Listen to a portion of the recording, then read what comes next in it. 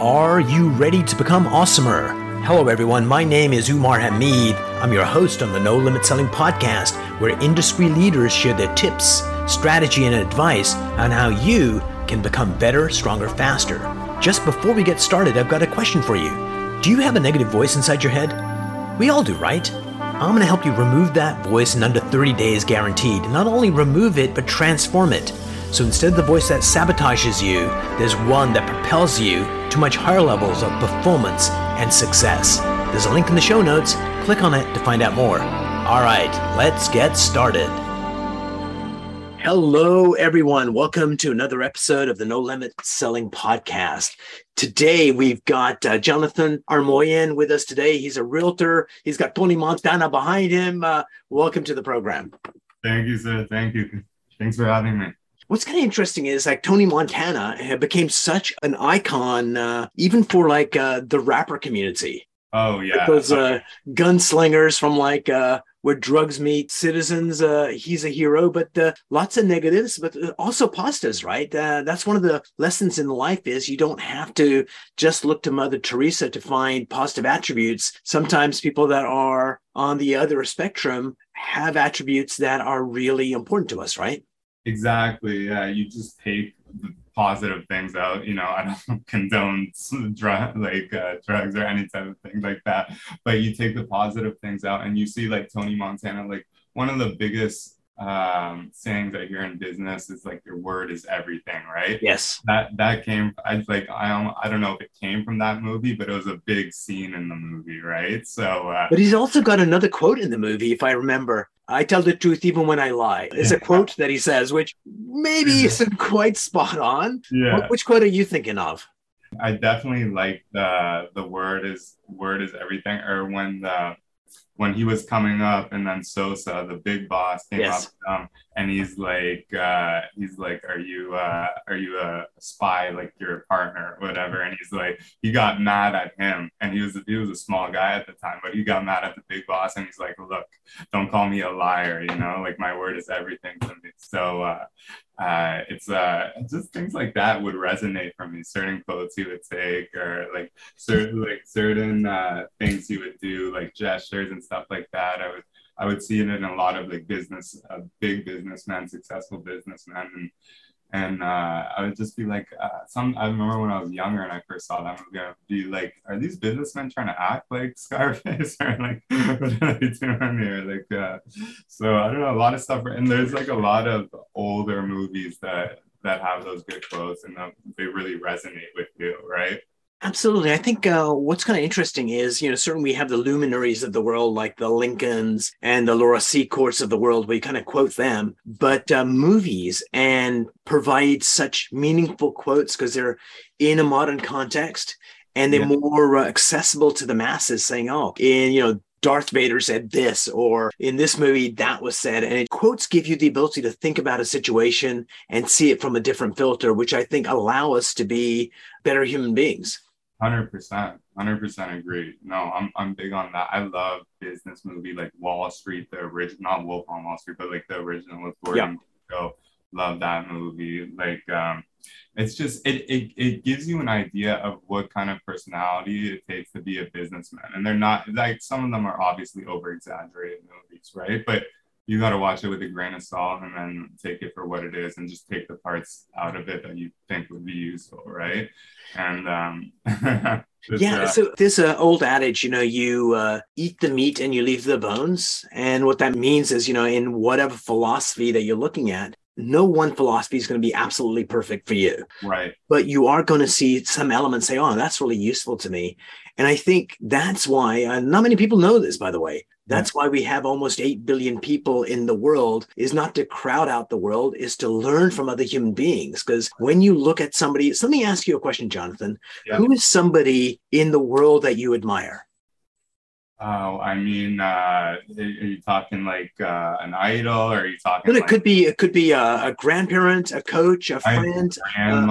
My grandmother. What's her name? What's your grandmother's name? Anahid Armoyan, and she is She's 84 years old and she's an absolute hustler. Like she is still trying to crack deals and do business, even though she's okay, you know. My dad and my uncle have done well, so like she's taking care of. So take a look at her. There's other nephews grandchildren that she has. Yeah. And if they were to describe the attribute that she possesses, it might be different than the one. The hustle may not be the one that speaks to them. And when we see other human beings and we admire attributes, it tells you more about yourself than that other person. That person highlights it for you. Does that make sense? Yeah, 100% agree. 100% agree. And some people it's innate, like they're almost born with this trait. Some people, you can also develop it over time. But like she was born very poor, right? To the point where like she would like she would like hide over a loaf of bread. Like I think she grew up in old Armenia and then moved to Lebanon because of the genocide. So she grew up in a hard time, and her father died very young. And she had to literally survive, literally. So, and the fact that she's still healthy and she's so active. Like I've never seen a lady that old, and I'm not just saying she's my grandmother, but I've never seen a lady that old so confident and like smart, because she's just not she's doing things that she likes, and she's not losing her memory or anything, because once you take them out of their routine, they lose their memory. But like she's still trying to rent out, like I have a unit. I have a separate house I built close to hers, and I have a unit on the bottom floor, and she's like, I think we can rent that out for like 2,500 or something like this. And I'm like, why do you need go, Granny, go? Yeah. Can I give you a piece of advice? Yeah. Don't get into a knife fight with her. No, it's on her, not you. I totally do the project. I don't have time, but I'm like, she worked with a project manager, and she built the space out. And I was like, look, like, we don't want to take our privacy. Like, we didn't need to rent it out. We can do business outside. But she just like took initiative and did it. You know what I mean? And nice. I'm just shocked. Like, I don't think she'll ever stop. You know what I mean? And she was my original inspiration. She was my hype man. And when I first became a realtor, she even got me my first lead, which turned into a sale. So she's someone I have a bravo for her. Around the respect for. Yeah. So tell us about your real estate career. When did you start in real estate? November 2019, but I've been in like that's as an agent. I've been in actual like construction, real estate, things like this much before that. And then I've always been in sales in one way or the other, right? Actually, how I got into sales was I was selling. So I was working for Armco, a land development company, and they had a building with 3 kitchens in it, right? And essentially they're like, can you sell like these kitchen stuff, even though I had no idea. And then they had another building where they had a spa they had foreclosed on, so they seized all these assets, and there was crazy like a reverse osmosis machine in there, which turns salt water into fresh water, like stuff. Wow. I had no idea what the price was, right? And then they had one last building that they were gonna plan on tearing down because they got a development agreement to build 25 stories there, and the current building was 9. And they're like salvage all the office furniture in there. So it was 9 floors of office furniture I had to sell. So I just ran auctions out, and I had a timeline, right? Because those buildings were being sold. So they're like, yeah, the closing date is here. And it was like a month out, you got to get it all done. And I'm like, oh my God, this is so much, right? I did. So I hosted auctions for all 3 of those buildings. And essentially they went well, and we salvaged what we could. But like I was selling so much, I didn't even realize like what Armco didn't want me to sell. And I ended up selling like their company barbecue and stuff like this. And the whole office was scurrying around on Canada Day, like looking for this company barbecue. And then someone's like, have you seen this? This used to be in that building we sold. I was like, yeah, I sold that. I got a good deal on it. And then after that, my uncle's like, you got to go to real estate. He's like, you got to do this. So, So tell us about a deal in real estate that wasn't going well and that you saved. oh, there's a lot. That's every deal, but tell us about one of them. Um, okay, so one of them, so I sell a lot of new construction, right? And essentially, one of them, uh, there was these split entries out in the suburban area of like a more suburban area of Halifax, about an hour away from the city, and it was a new construction build, but it had mold in it, and I was like, oh my god, like this is unacceptable. But it wasn't even mold, it was mildew. So it, it was just the fact that it was in an airtight space and they didn't put a humidifier in there, and I was double landing it too, right? So I was on both the buy and sell side, and you have to please both parties at that time. And their first time home buyer, like this and that. And essentially I would just play around with the conditions. So like I would write an amendment and I would be like, if mold is not, like, after property inspection, if mold is not retributed, like we'll pay, like, this amount is owed, or this, or we would do like, or the seller has to take on that expense, and then essentially like just fix it himself, and then we inspect it again. And it got to the point where it was closing day and they're still fighting about this, and like I'm like, oh my god, this thing isn't gonna close, right?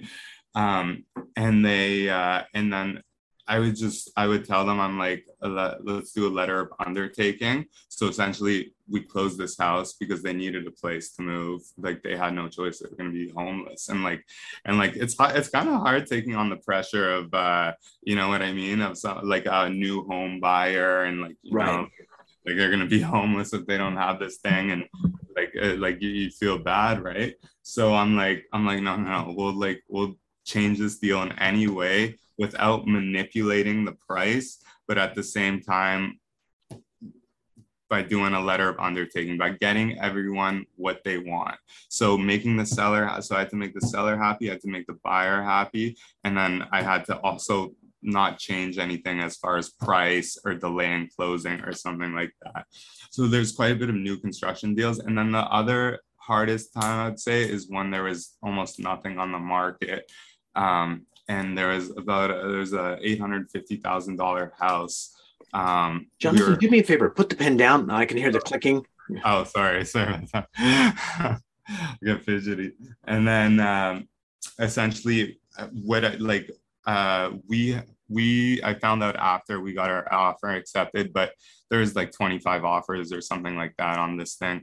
And our offer was the exact same as 3 other offers, the exact same price. But the reason the buyer took us, or the seller took us, was because I had we'll submit a $50,000 deposit within the first day, and we have five days to meet conditions, and then we'll do your ideal closing, right? Mm-hmm. So essentially $50,000, like that won the day. Sorry, yeah, that won it just because of the condition, and it was mostly because of the $50,000 deposit. But at the end of the day, the buyer was going to pay that anyways. It just looked better on paper, but it's the same damn thing. All right, so a lot of realtors don't consider themselves salespeople. Yeah, but real estate is selling. So talk to me about that disconnect. Like sometimes sales is seen as a dirty word. It's not. That movie behind you, Scarface, got sold to someone to make that movie. Al Pacino got sold to be in the movie. So selling is important. Your thoughts on selling in real estate? Mark Cuban says it best. All businesses end in sales. There's not a business that doesn't end in sales. So if you can't sell, you can't run a business, right? Like whether you're selling a service or selling a product, every business is sales. The purpose of a business is to make a profit, and you can't make a profit unless you sell something. Exactly. And in sales, it seems like it's a rare thing to to come across like an actual good salesman, right? And it's hard to come, and what comes with sales is you have to be very persistent. You're not the smartest guy, but maybe you're the most persistent, and you'll just drive people nuts until they either sign. So there's a fine line between there. So we've got somebody booked the appointment between you and I. Yeah. And I was talking to somebody else that was booked on an appointment. I said, how was AJ booking this appointment? They said she was persistent, but not pushy. So initially I said no, but she convinced me to say yes in a way that I felt good about myself. And she did a brilliant job. And I think that's what selling's about. People have this illusion of what salespeople are like. It's like, hey, Jonathan, how are you? And it's like, that's not selling. My first experience in selling was I worked in this family business, and the guy from Hitachi, Canada, their sales manager came to sell to us VCRs, TVs, that kind of stuff. Yeah. He was the most mild-mannered person you ever met. He was the number one salesperson, and he worked part-time in an appliance store, and he was their number one salesperson, even though other people worked full-time. And it was the first person I went, wait a minute, being a salesperson is not about being pushy. It's about being helpful. No, pushy is like the absolute wrong tactic to take in sales. It's the number one wrong tactic. Or sending an email that's like not genuine, or calling someone and it doesn't seem genuine. You have to build genuine relationships. And when you build genuine relationships, you get clients who trust you, who become repeat buyers. And that's how the business grows, right? Repeat buyers are my best clients. Like, I have few clients that when I started my first year, you don't have repeat buyers that much in your first year. So like, when I reevaluated myself going into my second year, I was like, I gotta focus on these repeat buyers, and I gotta essentially give them all the attention they need, and then obviously still focus on other buyers. But these guys come first because they're doing 10 transactions a year with me. So I got to make sure they're getting the best deals, and I got to make sure that they're happy with me. And I got to call them up every once in a while and follow up with them, right? So like my repeat buyers and my and the people like who I enjoy working with. Well, I enjoy sales overall. You gotta enjoy it, right? You can't force yourself to sell. You know what I mean? Like either you like it or you don't. And like there's a lot of new realtors that are joining now, but they gotta really love sales. You know what I mean? Like it's not something you can half-ass. You just won't survive, right? Like another famous thing I was told when I was a realtor is like 1% or it was 5% of the realtors make 95% of the money, right? So, and like that's just the truth. So one of the skills that's hard for people to do, but is essential in life and especially sales, is the art of listening. Yeah. Because people reveal so much stuff. And if you're in your head thinking about what you're going to say next, you miss it. So how do you stay in the zone? How do you actually listen? You ask certain questions that bring out it's like cross-examining someone in court, right? You ask certain questions that will bring out certain answers, and then you'll get an idea essentially. Like I was with my buddy yesterday, and we were at one of his rentals, and he was talking to his tenants, and they hadn't paid rent for a while, but they had this huge SUV, and I was like, oh, that's a big car, like this and that, and they're like, yeah, it's $250 to fill it with gas. And then I go to my buddy, I'm like, look, they're not paying their $1,400 rent, but like every 2 weeks they're filling this thing up with $250. So like there's like key points you catch on to and stuff like this, and like he didn't register that. I'm like, man, you got to pick up on this stuff. I go, that car's probably like a $60,000 car too, you know what I mean? So things like this, cues, or even if I want to find out the truth about something, I'll ask 3 different people, and then collect what bits of information, and then combine them together, and then I'll probably better idea, right? So I mean, it's just little things that people say. Like I remember I worked for a hotel when I was in university, like a summer co-op, and the accounting people, the head of accounting came into like our meeting with all the head managers one day, and the boss was there, and she's talking about this new car she bought, and the first thing the boss says to her is, "I pay you too much."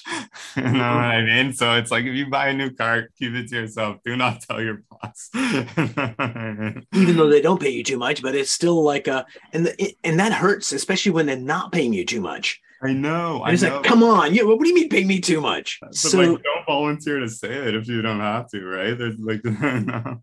So one of the things that great salespeople do is ask really good questions. And the nice thing about questions is this, is if you ask the right question, you can actually change the brain chemistry of the person you're talking to. So it's like, well, tell me about the first time you moved into this house. What was that like? And all of a sudden they light up and they go back to that memory and they experience all that stuff. Yeah. That's what we want to do in the next house that we find you, to just amp that feeling up. Yeah. Basically take care of your family in a bigger way. And just by doing that, you get to invoke emotion, and facts don't sell, emotions sell.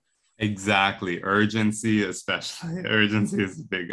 I mean, we just went through that market, right? It's like people are putting in blind offers, but it's all because of urgency. It has nothing to do with anything else, but like you said, emotions sell, right? So let's say you are talking to a realtor that's been in the business for 4 years, doing 10 transactions a year. So like not well at all. Yeah. Grand scheme of things, but they've got talent. The thing they're missing is sales. So what would be 5 pieces of advice you'd give that agent to amp up their sales ability so they actually go from the 10 transactions to 20 that year? Yeah. 10 transactions with different people. Yeah. So let's say just a regular agent, and they just kind of like stumble through their career and not earning a lot, but they've got potential. First thing I would say is always go for the listing. If you're gonna do that, like the listing is the kingpin, like, you know, and you get the listing, you get the kingpin. So like you got a cold call at that point. If your network is not big enough, like you should be going out to networking events and meeting people face to face and explaining to them why you're why you can, like, what you can offer them. You have to sell your service, right? And sometimes you gotta become the person they want you to be. You know what I mean? That's another sales thing, right? So it's like, you know, businessmen like different, you know, first-time home buyers, you need to treat different.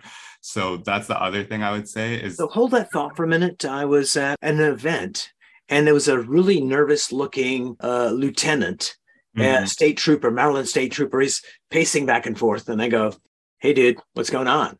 So I got to get up on stage and I got to do a presentation. So we start chit-chatting. And one of the things he did was he is a really good interrogator. Right. He says, you know, when they bring a criminal in, if they're a trucker, I go home and I change into jeans, boots, and a plaid shirt, and I come into the interrogation room and just start chatting with them. If it's a banker, I go home and I get a suit and I look really, really like the banker. So when I want to get a confession, I dress like that person. I don't force them on anything. What I do is I just build rapport with that person. And after a time, they go, "Hey, dude, this is what really happened." And they confess. So he doesn't do any coercion to do that. He's basically just connecting with them as a human being. Yes, exactly. And you have to, you have to be you just have to be charismatic. Like, I mean, it's you have to be able to talk with anybody, you know. You have to understand different cultures, how to be respectful to that culture, right? Like, I have a lot of Chinese clients and they don't like the number 4, right? And do you know why they don't like the 4? I knew the reason. And then here's the reason why. A homonym is where 2 words sound the same, but they have 2 different meanings. Right. And 4 in Chinese is a homonym for death. So I think that's a bad omen. If you ever see a car with 444 in the number plate, you know 100% no Asian's driving that freaking car. I know, yeah. But if it's got 3 8s, 8's the lucky number for them. There's a Chinese dude in that car for sure. Yeah, I know, exactly. Like even Armco, my family's company, had a bunch of buildings they were building in Montreal, and they've named the project EQ8, Equilibrium number 8, because a lot of To the attract the buyers, yeah. Yeah, exactly. And they went and they promoted it in China, right? So And would you like to come on the 8th floor? Oh yeah, I want the 8th floor and the 8th apartment on the 8th floor. That's the lucky one. like in China, I don't even think they have a 4th floor. I think it just goes 3 to 5. Like in our culture, sometimes we don't have the 13th floor. Yeah. They missed the 4th, yeah. Yeah, the 4th, and there's another number. I think it might have been 18, but like stuff. So you have to understand the cultures a lot too, because it's big. Like it's a big deal to them, right? And yeah, you don't want to be disrespectful in any type of way. And then like to the point where I had like, I think we were gonna write an offer, me and one of my Chinese clients, for 5,000 or 564,000, and they're like, make it 568, like, yeah. When like it's to that point, we'll spend an extra $4,000 just to get the right number. Yeah, brilliant. So Jonathan, let me ask you this: you like a lot of movies? Yeah. You like a lot of characters. Who's the character that you'd like to be like? I would like to be like, I mean, I really respect Mary Poppins. Like, who would it be? I like Ray Dalio. I mean, like do you mean character like a fictional or non? Yeah, a fictional character. Fictional? That's a tough one. Like a more. I'm trying to think of what business movies I watch. Which ones? There's so many good ones. I like a more moral version of Gordon Gekko. Yep, makes sense. You know what I mean? Like I don't want to do like I think he was insider trading in the movie, and then he was doing some stuff that he was I don't know, he was gonna fire like tens of thousands of people or something like that. So and hurt the economy. So like a more moral version of him, Okay, I'm gonna give you a movie recommendation if you've not seen it. It's called Other People's Money with Danny DeVito. Okay, no, I haven't seen it. I got it. It sounds good though. He's the guy that goes into companies, buys them, and just splits them off and fires people. But of course, gets a heart at the end of the movie. So, yeah. Jonathan, what's one piece of advice you'd give realtors that would help them become better, stronger, faster? Better, stronger, faster. I would tell them definitely get yourself out there. Get yourself to the networking events and just talk with people and really try and learn how you don't have to attract everybody you talk to, but if you make a mistake and that guy didn't sign with you, go reevaluate it and see what you did wrong, and then go back to the next networking event and eventually you'll do better. Absolutely. So like it's just a matter of putting in the work and being persistent in that way, right? So it's inevitable if you go to enough networking events and you talk to enough people, and like if you have the guts to do cold calls, door knocking, stuff like this, like you're just gonna, it's inevitable that you're just gonna grow, right? So you can get better. That's the thing. Don't take it personally. Just learn what you can. So I had this guy come in. He was a guy that sold branded merchandise, like, one of these water things with a logo on it. Right. And so he came in to see me and said, "Hey, Umar, when I go to networking events, I'm a wallflower. I'm off to the side. If someone comes to talk to me, I'll talk with them, but I can't approach new people." So I said, "Okay, tell me about a particular time you went to a networking event and you wanted to go approach someone and you didn't. Well, you did it badly." He says, "Oh yeah, I was going to this thing and there was a guy there I really wanted to meet, but I just couldn't get there." I said, "Okay, in your mind's eye, I want you to go back to that networking event and see what you saw, all the people there." He says, "I'm seeing it. Hear what have you heard? People chit-chatting, your inner thoughts. When you do those two things, you get to re-experience what you were feeling." And he goes, "That's weird, man. I'm feeling it now. It's an uncomfortable feeling right here." Yeah. And tool from neuroscience you can use to link this feeling to the unconscious mind that records everything. And as soon as we linked that tool, a childhood memory came up, and this was the memory. He went from rural Maryland, where there was like a schoolhouse with 12 kids in it, to Baltimore City with a 2,000 person high school. Right. And it was his first day at school. He's overwhelmed with everything. And as he's leaving school for the day, he has to get on the school bus, and they got 25 school buses. And this guy, he asked, "Which school bus should I get on?" this guy on purpose sent him to the wrong bus. The wrong bus, yeah. And that guy ended up being his best friend later on. But he sent the wrong bus, and he was on the bus. And at the end of the route, the bus driver looks up at the rearview mirror and says, "Don't worry, kid, I got you." But the feeling of being lost in the sea of people was a childhood experience that blocked him from networking. So he went in, we changed the belief around it, and got a call back from him saying, "Hey man, I'm going to networking events. I can talk to anybody that I want." And that's the power of mindset. And that's kind of the work I do, is very much figure out what in here blocks you from being freaking fantastic. And that makes every day a joyous day for me, because I get to change lives. That's great. Yeah, that's great. I mean, I just spent a month and a half in Armenia, and like just being in the east part of the world and seeing how different the mindset is there. You know, some people have never left their village or their country, and they're just, you know, they're the happiest people in the world, but like, you know, they don't know what else is out there, and this and that. But it's just perspective, right? I mean, like, this is a weird example. I mean, even like North Korea, like some people could be the happiest people in the world. Yeah, probably. They wouldn't even know, you know what I mean? They wouldn't even know. I'll leave you with this story. It's an old story. It's an allegory. It's this American business guy in Mexico, and it's a small resort town. And there's a guy goes out fishing every day, and he comes back with his catch. And the guy says, "You know, hey, what are you doing?" He says, "I'm a fisherman. You know, I go catch fish, and that's how I make my income." Yeah. He goes, "You know, dude, you look happy, but come on, man, you got to do more. You need to actually go out for a longer period of time and catch more fish." He said, "Well, if I did that, what would that do?" "You'd make more money." "Well, what would I do with more money?" "You'd buy another boat, and you'd have like an employee. And then if you got that, then you'd be able to get more boats and more employees and get a fishing plant and a processing plant. And this is how you achieve." He says, "Then what would I do?" "Then you would retire. And then what would I do?" "Then you can go fishing and not have to worry about that stuff." Do whatever you want. So we don't need to just go out blindly. If you're a realtor, you need to figure out what kind of realtor you want to be and what you want to build, and never lose sight of happiness, because happiness, my friends, is how you measure life. Oh, yeah. There's no point killing yourself, building an empire, saying one day I'll be happy. It's like, if you have happiness now, you'll be a better business person. Exactly. You'll build faster. You won't burn out. You won't burn out, which is a serious thing in real estate. You know what I mean? Especially when the market's hot and you're exhausted, but deals are coming, and like you can't say no to a deal because you're like something, you know. And it all depends on mindset too, because you can be the surfer on the wave with all these transactions and still be cool, or you could be caught up in the wave and being like half drowned and beaten by the wave. And so it's all about this. And that's the most important. That's the number one determining element on how well you do in life, is mindset. Would you agree? Oh, yeah. Easily. Like Ray Dalio, he runs the biggest hedge fund in the world.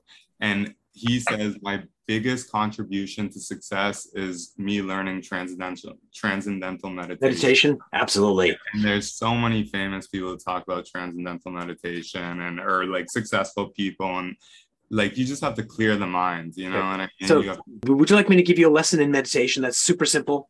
For sure. Yeah. All right. So this is what you do. You just take a breath in and notice the coolness on your nostrils. So breathe through your nose. And just feel the coolness on your nostrils when it goes out. And when you breathe out through your nose, feel the warmth. That's it. Do that for 10 minutes. When it gives you something to do, because you're noticing your nostrils, your mind doesn't wander as much. And if it does, it's okay. It's like, "Oh, I need to collect rent here." It's like, okay, noted. Then back to the breathing. It's as simple as that. That's the simplest meditation I know. Yeah, that's a good one. Like, good place to start. Yeah, that's a great place to start. Transcendental is almost like the same idea, except they don't focus that much on breathing, but they have a mantra, and you say the mantra over again. So and that keeps your mind occupied. Absolutely. Yeah, but they say let your mind drift. They said let it drift. You know what I mean? And it goes, and then there's many ways to achieve that. I'll leave you with one last cartoon. It's a Dalai Lama-esque kind of guy. Yeah. And the other monks have gotten him a gift. And they present him with a gift, and the caption reads, and he opens up the box and it's empty. And this Lama guy goes, "Oh my God, thank you so much. That's what I always wanted, nothingness." Jonathan, thank you so much for being on the program. Really enjoyed our conversation and looking forward to our next. Yes, me too. Me too. Thanks again. This is great.